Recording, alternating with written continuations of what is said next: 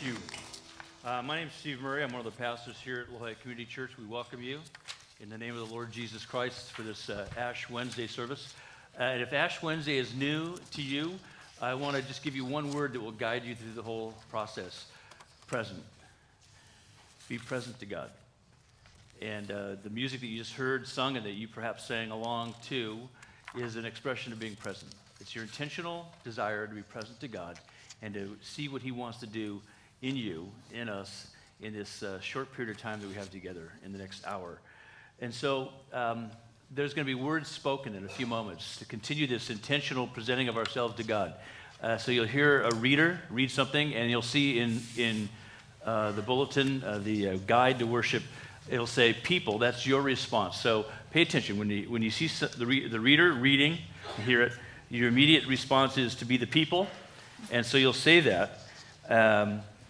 And you'll see that it's continuing to prepare our hearts. And it's a prayer of confession.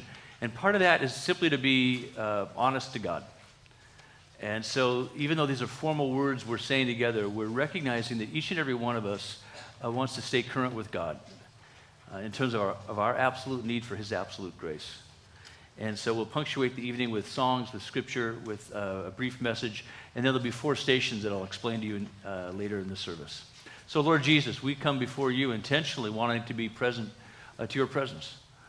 We want to open our hearts and minds to you, to listen for your word spoken through your Holy Spirit in our thoughts, in the promptings that we experience deep within. As we hear your word sung, spoken, prayed, Lord, we want to respond to you, to be present to what you want to do, to alert us to the work you want to do in us, to give us life, to lead us into a place of abundance through a wilderness that would rob us of that abundance. But Lord, we pray that you would meet us in the midst of this service, that we would be reminded of our mortality, that we would be reminded of our absolute need for your absolute grace. We pray that in Jesus' name. Amen.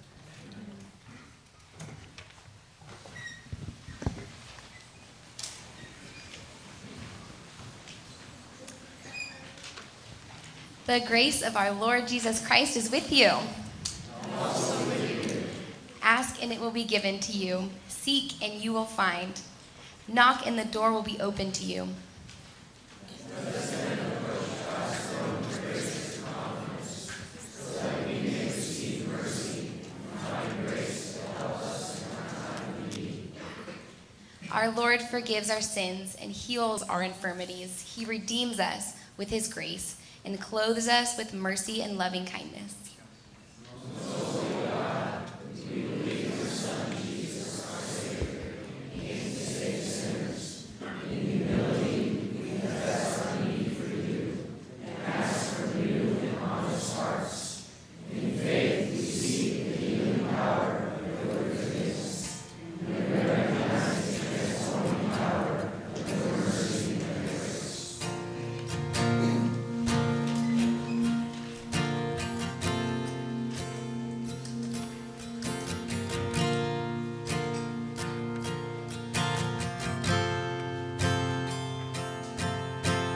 Oh, this pain, I wonder if I'll ever find my way. I wonder if my life could really change at all.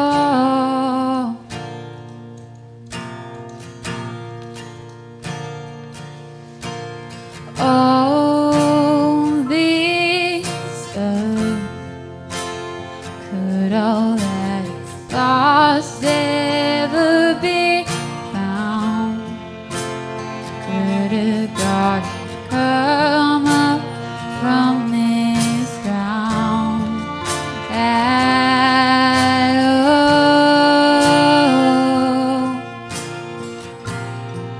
We sing. You make beautiful things. You make beautiful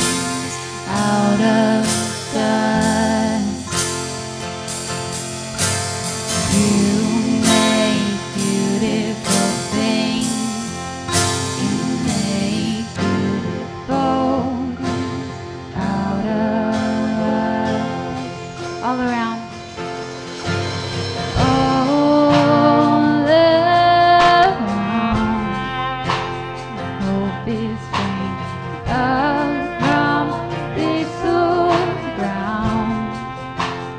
Out of chaos, life is being found in you. 'Cause you make beautiful things. You make beautiful things out of dust. You make beautiful things. You make beautiful things out of us. Oh, you make beautiful things. You make beautiful things out of dust. And you make beautiful things. You make beautiful things out of us.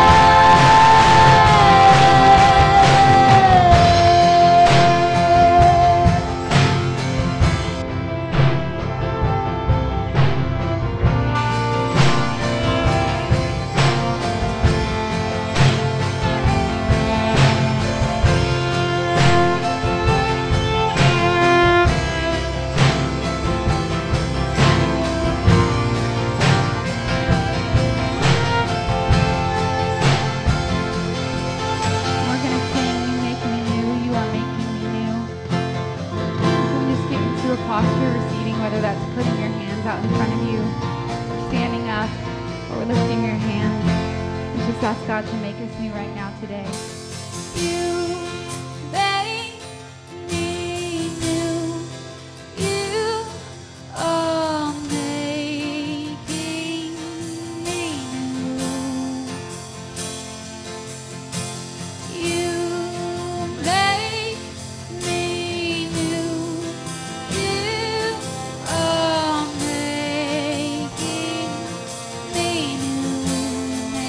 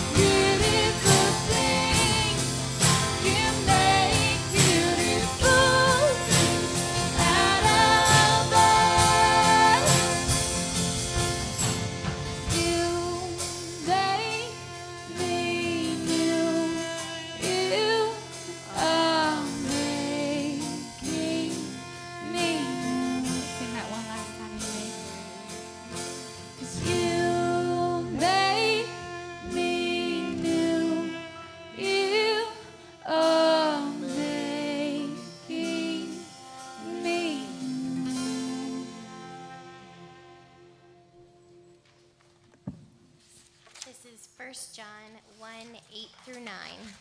If we claim to be without sin, we deceive ourselves, and the truth is not in us. If we confess our sins, he is faithful and just and will forgive us our sins and purify us from all unrighteousness. If we claim we have not sinned, we make him out to be a liar, and his word is not in us.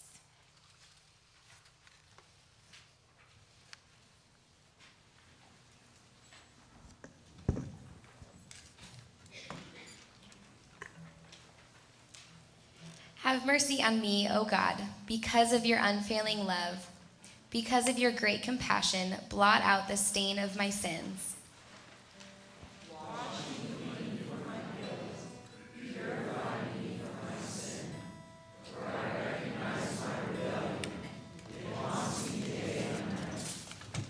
Against you and you alone have I sinned. I have done what is evil in your sight. You will be proved right in what you say, and your judgment against me is just.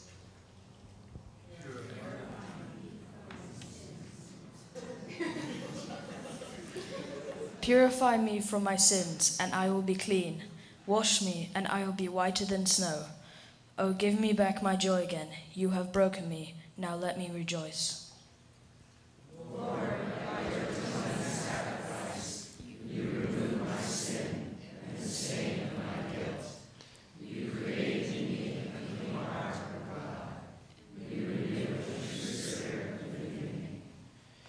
Thank you for not banishing me from your presence, and for not withholding your Holy Spirit from me.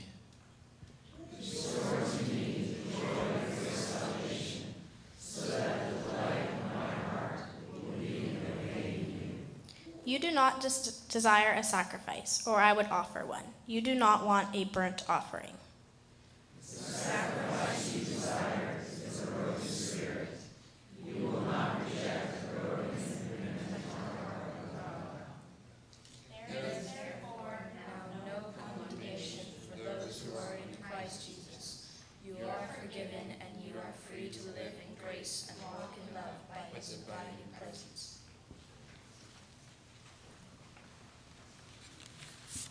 So now, as a community, we get to enter into a time of silence and open our ears up, our minds up, and our eyes up to hear the one who can make all things beautiful.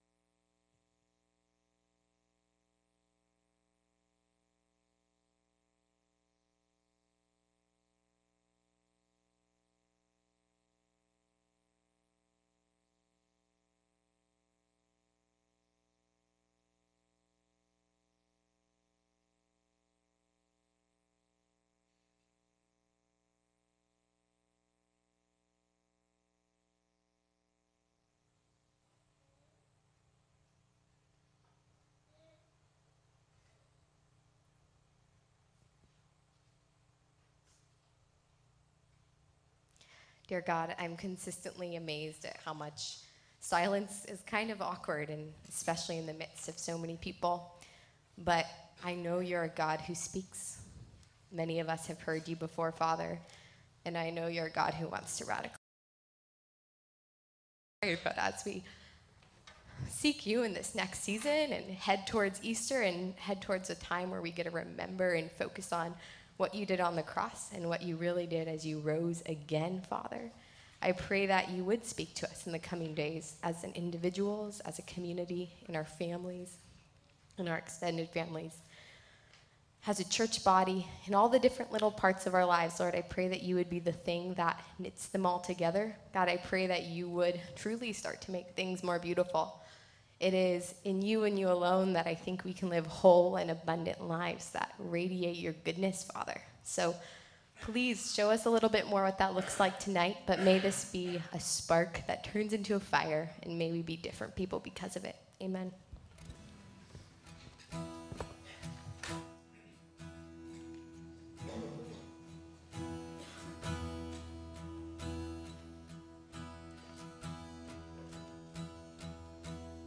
I hear the Savior say, "Thy strength is small. Check the weakness, watch and pray.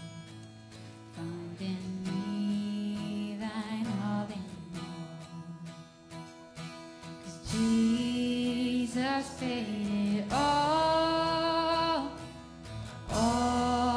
to him I owe. Sin had left a crimson stain, he washed it white as snow.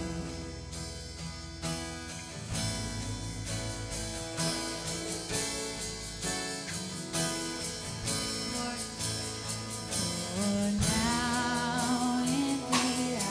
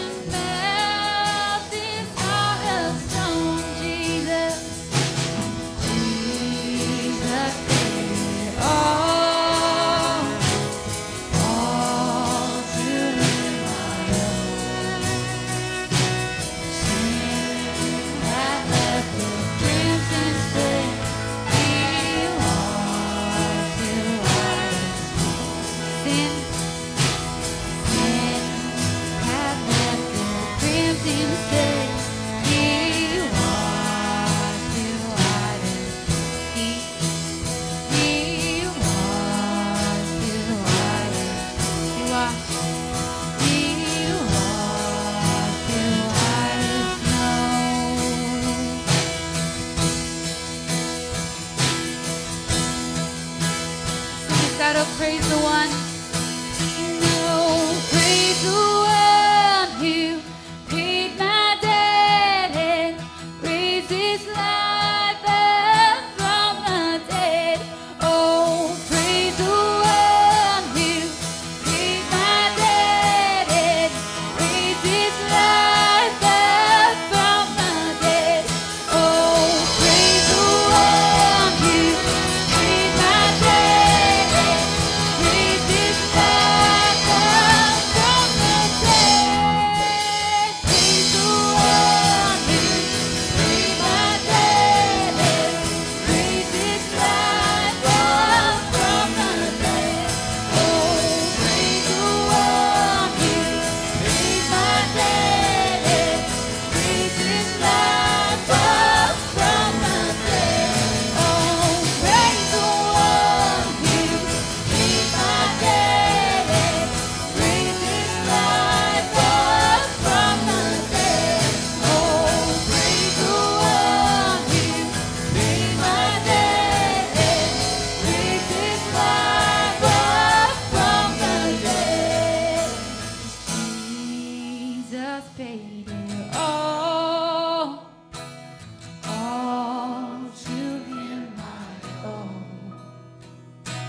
Sin had left a crimson stain, he washed it white as snow. He washed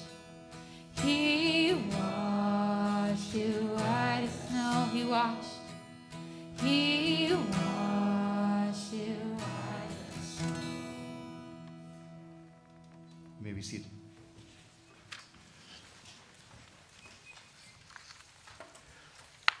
So what comes to mind when you hear the word wilderness? What comes to mind when you hear the word wilderness? Is it a positive connotation? Is it a negative connotation? It can be a place of desolation and despair. If you've ever been lost in the wilderness, you know that. It can be a place for adventure, discovery, rejuvenation. It can be the kind of place that you go out on a backpack trip and you come back so fired up that you got to be out in Yosemite, the High Sierra, wherever you go, the Cascades.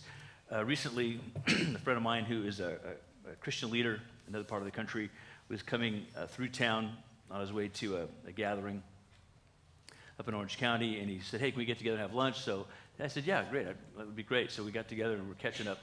And we started talking about Ash Wednesday. And he said, what are you going to do for Ash Wednesday? And he said, do you do Ash Wednesday? I said, yes, we do. He said, what are you going to talk about? I said, well, I'm going to talk about wilderness. And basically, I'm going to suggest that everybody go out to Josh Retreat. He said, you're kidding. I said, no. No, why would I be kidding? He said, well, no, just because the timing. He said, my son really wanted to go to Josh Retreat. He's a freshman in college.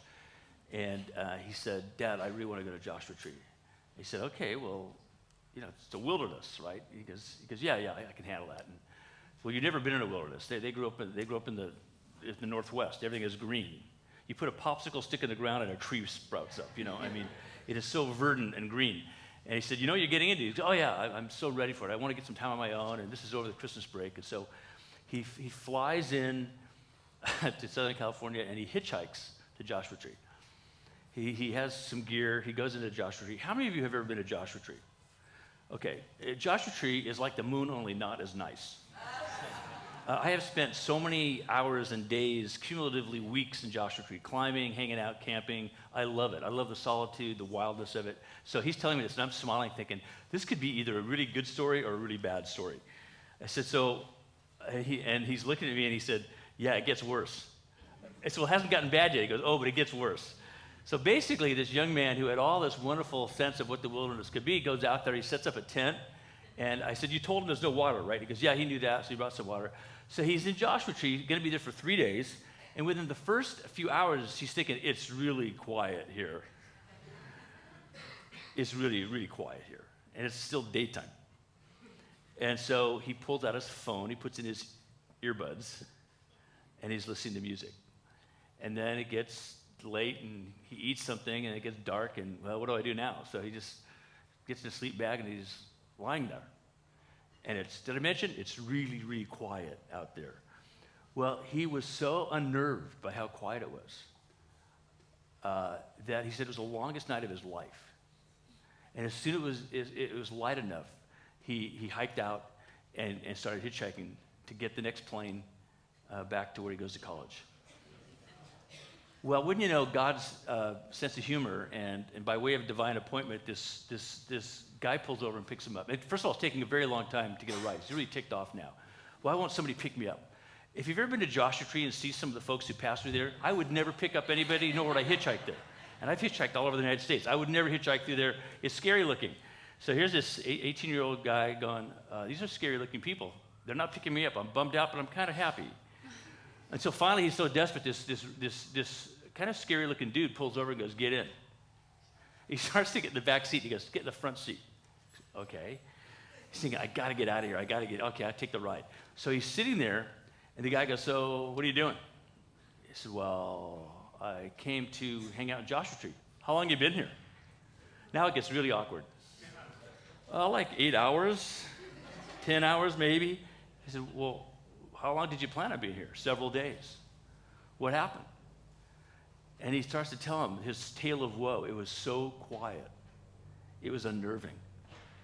And this guy's just listening and looking like through his soul, So and my friend by now is saying, it felt to my son like an angel had been plopped down in a funky-looking car in Joshua Tree to give him a message. And he said, son, that's why people come here, to get into the solitude of the wilderness, to think about things that matter, to think about the things that really we're too afraid to look at in those times when we're so busy and preoccupied. Maybe even to listen to God. And he's thinking, Dad, did you send this guy? He said, wow, yeah, thanks, man. I really appreciate that. So he calls his dad, and he's really defeated. He goes, Dad, I'm going to jump on a plane in a few minutes, but I want to let you know I'm leaving Joshua Tree. And he said, well, son, what happened? He goes, nothing, that's the problem. I wouldn't let it happen. He said, are you feeling kind of defeated? He said, I'm feeling really defeated. So here's the thing about the wilderness. The wilderness is this incredible place where God meets us. By this, I don't mean just the natural wilderness, which certainly it is that. I'm talking about the figurative wilderness that God wants to lead us through, to engage us in deep places and in profound ways that we are really, really resistant to. We do not like the silence that forces us to reflect on who we are and what we are and where we are, who we're not, what we're not, and where we're not. And so wilderness features prominently in the biblical narrative. And really, this is what Ash Wednesday is about. It should feature prominently in our narrative. Our country is so wealthy that it hides our impoverishment, our deep, deep impoverishment of spirit.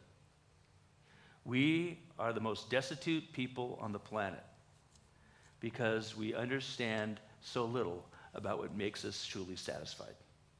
And God wants to get through all the layers of all of our defenses and all of our preoccupations to get to that place, not to torture us or torment us with our sins, our emptiness, but to meet us there. And you know what? I want to talk to you for just a few moments about what that looks like. Where we get a lot of information about the wilderness experience of the people of God, of Israel, after they were led out of captivity, is the book of Numbers.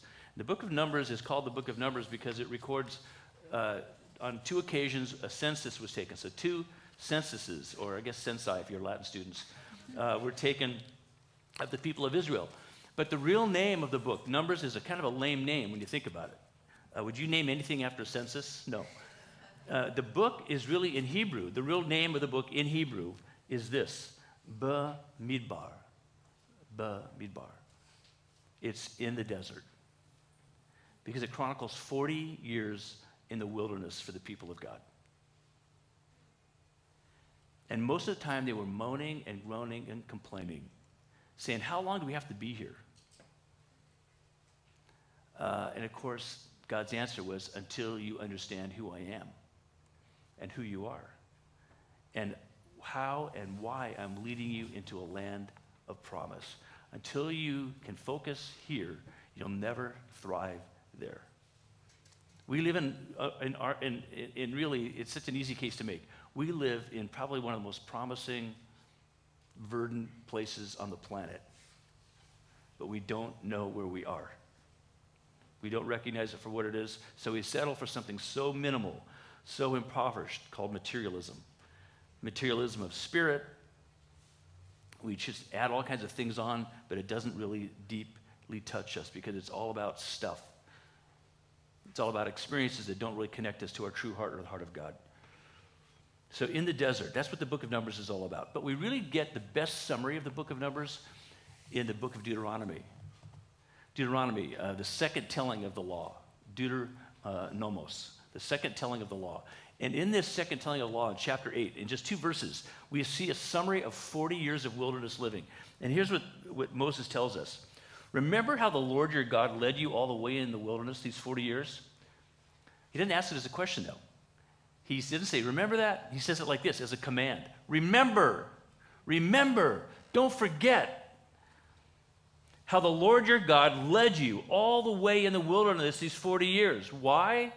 To humble and test you in order to know what was in your heart. Or perhaps, parenthetically, what wasn't in your heart. Whether or not you would keep his commands. What were his commands? They weren't just onerous things, do this and don't do that. It was learn to love me and trust me. How tough is that? I want to provide for you a land of promise, a place of promise, so that you would become a people of promise. That's what I want to do. Obey that command. And so Moses goes on to say, he humbled you. That is, he took everything away that might distract you. He took everything that might stand between you and him. He took away everything that might get in the way so that you wouldn't hear him and see him and experience him and end up knowing him. He humbled you, causing you to hunger, and then feeding you with manna, food that he miraculously provided, which neither you nor your ancestors had known. What is this stuff? That's what manna means. What is it? Why did he do this? To teach you that mankind, humankind, men and women, boys and girls, youth, man does not live on bread alone, but on every word that comes from the mouth of the Lord. Does that sound familiar to you? Remember when Jesus was tempted in the wilderness? This is what Jesus quoted to Satan to rebuke him. So here's the big idea. God didn't save Israel from the wilderness, but led them through it to a fruitful life. God wants you to be in a place of wilderness. That is a place of quiet, of solitude. A place that is unencumbered by all the distractions. Now, unfortunately, most of you have school. So you're going to still go to school. Most of you have a job, so you're still going to work. So you're still going to go through your routine. But in the midst of that routine, God wants you to find a place of quiet, of solitude. And maybe even for some part of that time, a true place of quiet and solitude. I'll get to that in a few moments. Why? Because he wants to prepare you for this fruitful life. But unless your roots go deep in him, there'll be no fruit from him. He uses the wilderness, as he did in Israel, to prepare them, to discipline them, to reveal their hearts to them. Do you know your own heart?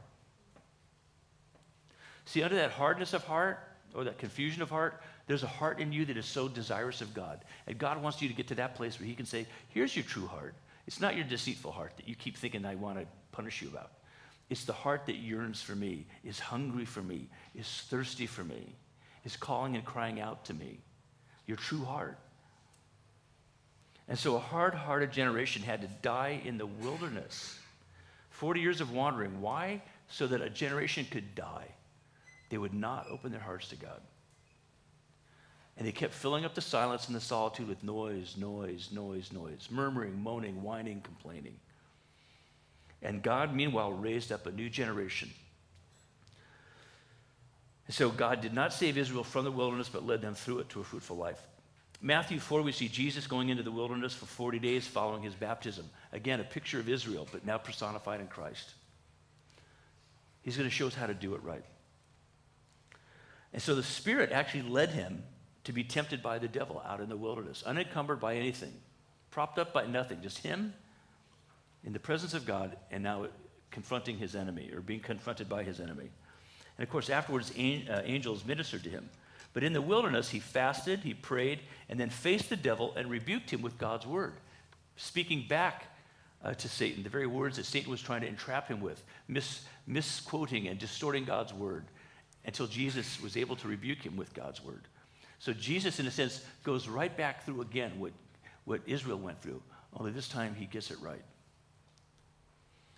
Now, none of this surprised Jesus. Why? Because he chose it. He submitted to it. He went out of his way to be there, to be present to the Father in the wilderness, and to be present to the enemy in the wilderness. He waited on the Lord, and the Lord delivered him. In fact, he expected God to use this experience to fulfill his promises and to fulfill his purposes in Jesus. So once again, we see that God didn't save Jesus from the wilderness, but led him through it into a fruitful season of ministry. And so the wilderness is the place the Lord meets us and prepares us for his promises. It's not an inconvenient detour, an unnecessary, fruitless waste of time. It's the most fruitful use of time that we can put our arms and minds and hearts around, because it's God time. That's what the Sabbath is, the Shabbat. It's not wasted time, empty time, lonely, underutilized time, missing great opportunities time.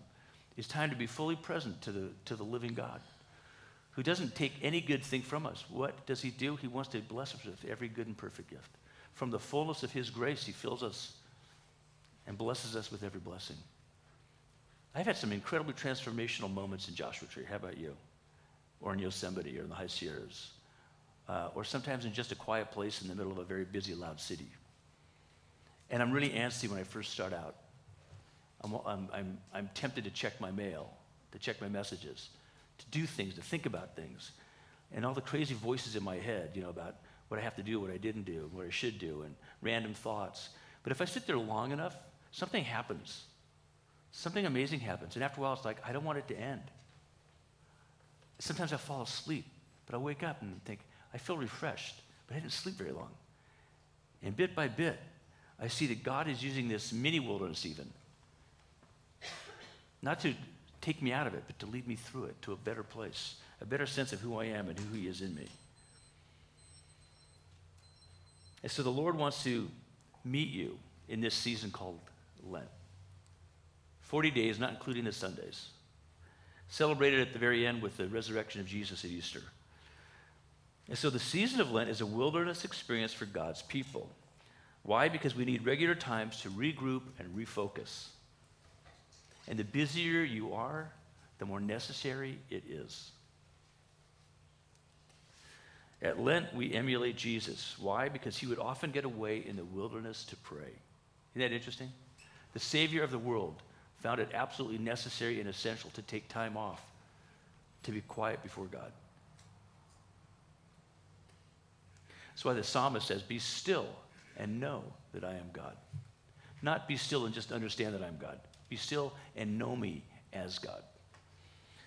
And so therefore, I encourage each one of us, I challenge each one of us. If I had the power and authority, I would command each one of us to embrace Lent as a spiritual wilderness experience. And so literally, if you can pull off the time, go camping in Joshua Tree.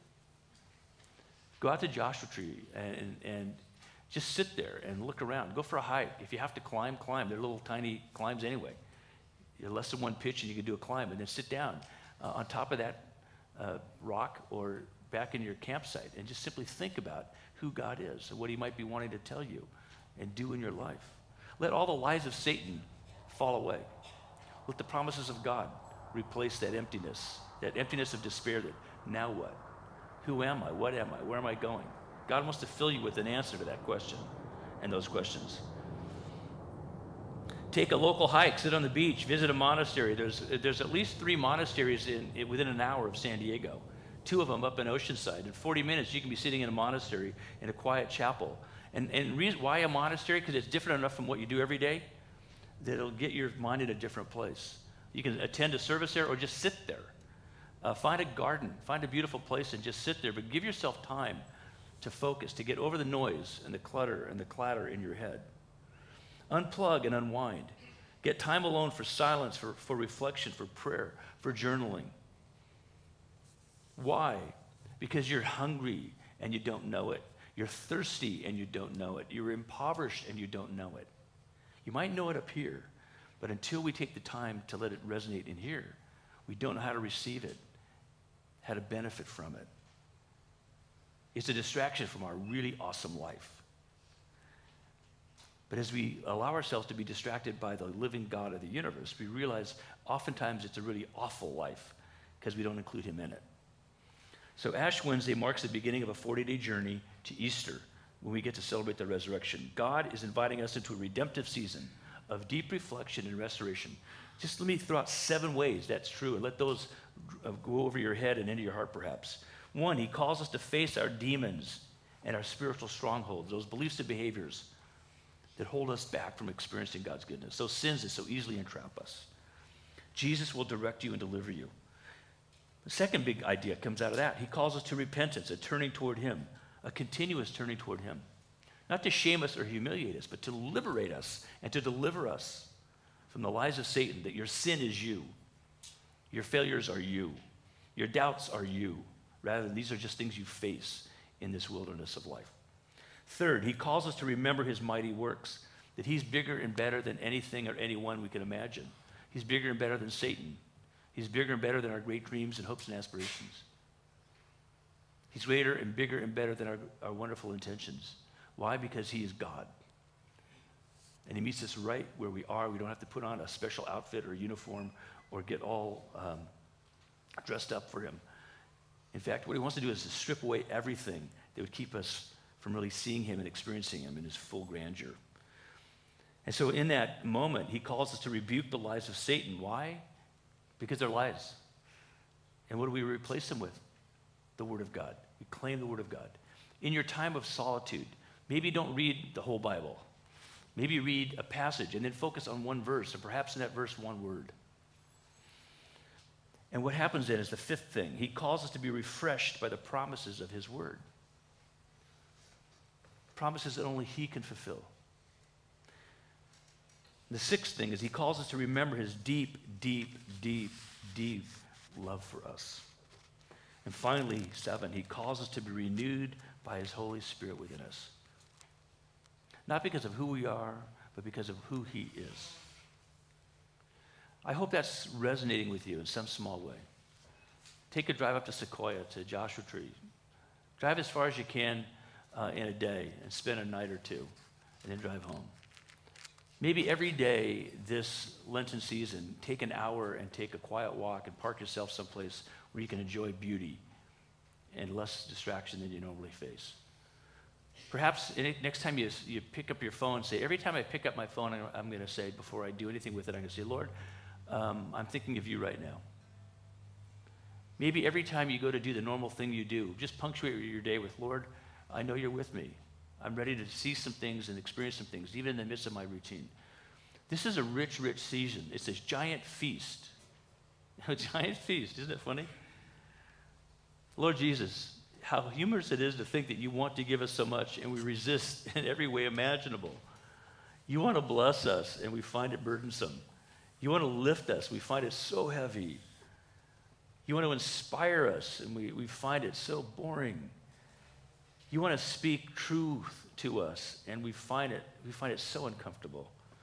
You want to forgive us and we want to rationalize that away.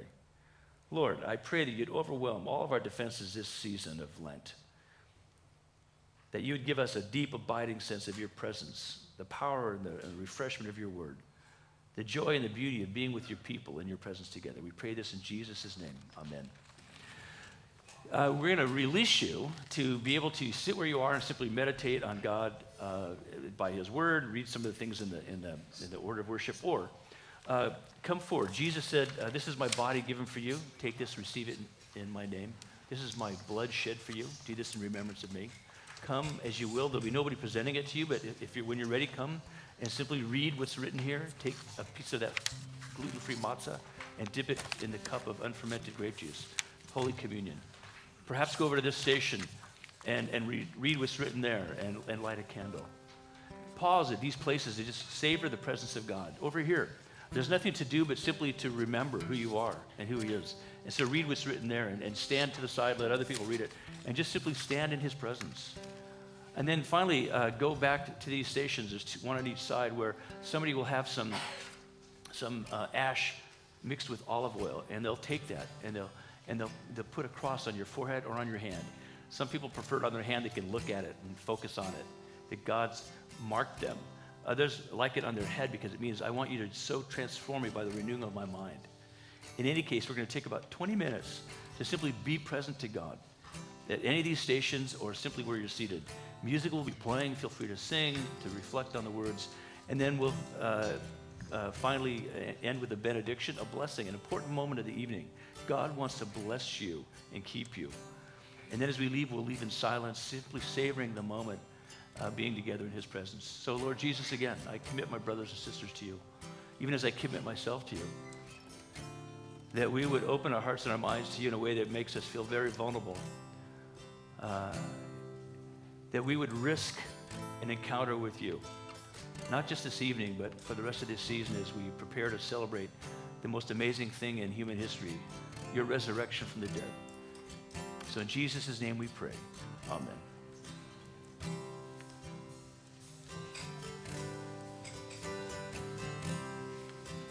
How deep the Father's love for us, how vast beyond all measures, that he should give his only Son to make rich his treasure, and how great the pain of searing lies. The Father turns his face away as wounds which mar the chosen one bring many sons to glory.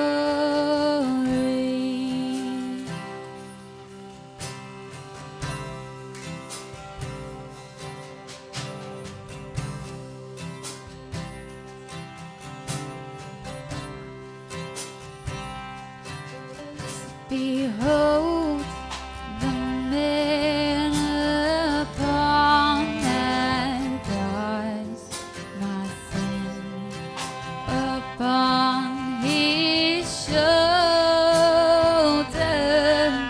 Ashamed, I hear my mocking voice call out among the stars.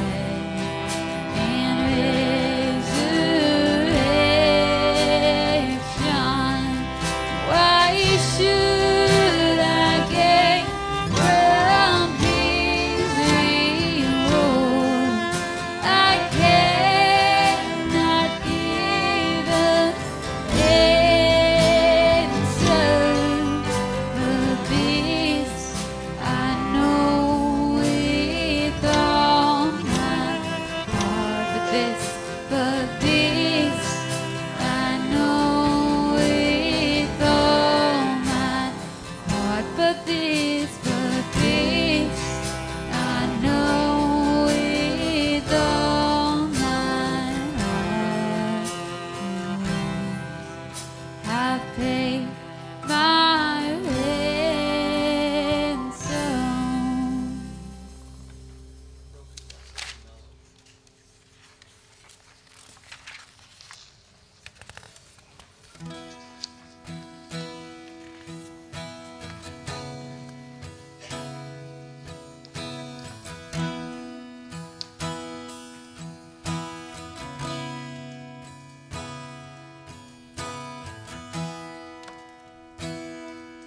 All these pieces broken and scattered, mercy gathered, mended and whole, empty-handed,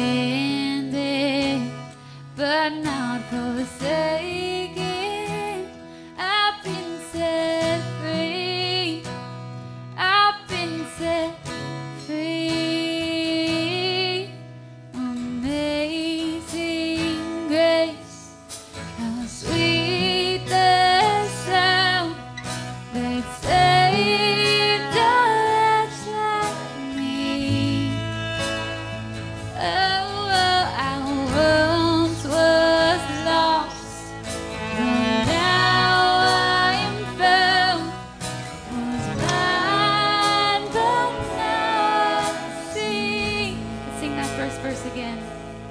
All these pieces broken and scattered, mercy gathered, mended and whole, empty-handed, but not forsaken. I've been set free. I've been set free. Amazing grace, how sweet the sound that saved a wretch like me. Oh, I once was lost, now I'm found. Was blind, but now I see. You take our failure, you take our weakness, set your treasure in jars of clay. Take this heart, Lord, I'll be your vessel, the world to see your life in me. Yeah. Amazing grace,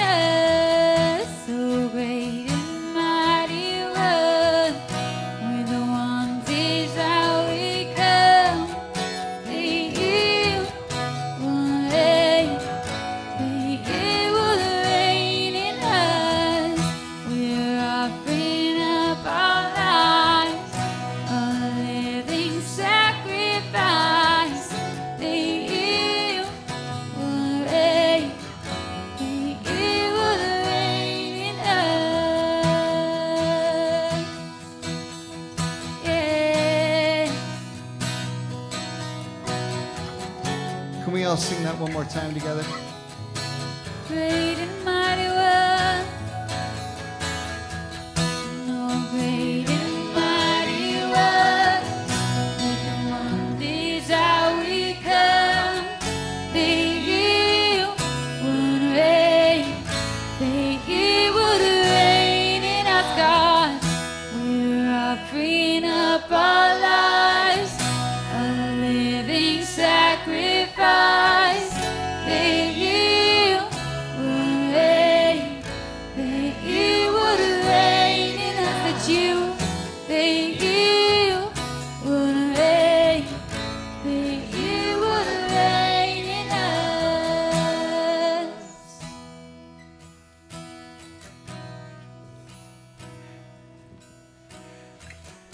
Whether you have that cross on your head or on your hand, where you can see it or where it's seen, Christ is with you in the wilderness. Here's the good news. Christ not only leads you into the wilderness, he leads you through the wilderness.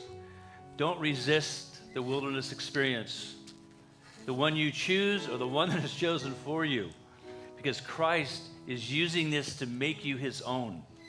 He's marked you in ways that you can't even see, to go deep into your spirit, because you are being transformed and renewed in the very image of God. It remains yet to see what we shall be. But even now we experience his grace as we walk with him in love, live in him by grace, one day at a time, all the days of our lives. You have his abiding presence, and that means you have enough. And so now may the Lord bless you and keep you. May the Lord make his face to shine upon you and be gracious unto you. May the Lord lift up his countenance upon us all, giving us his love, his peace, his mercy, his forgiveness, his power, both now and forever, in the name of the Father, and of the Son, and the Holy Spirit. Amen.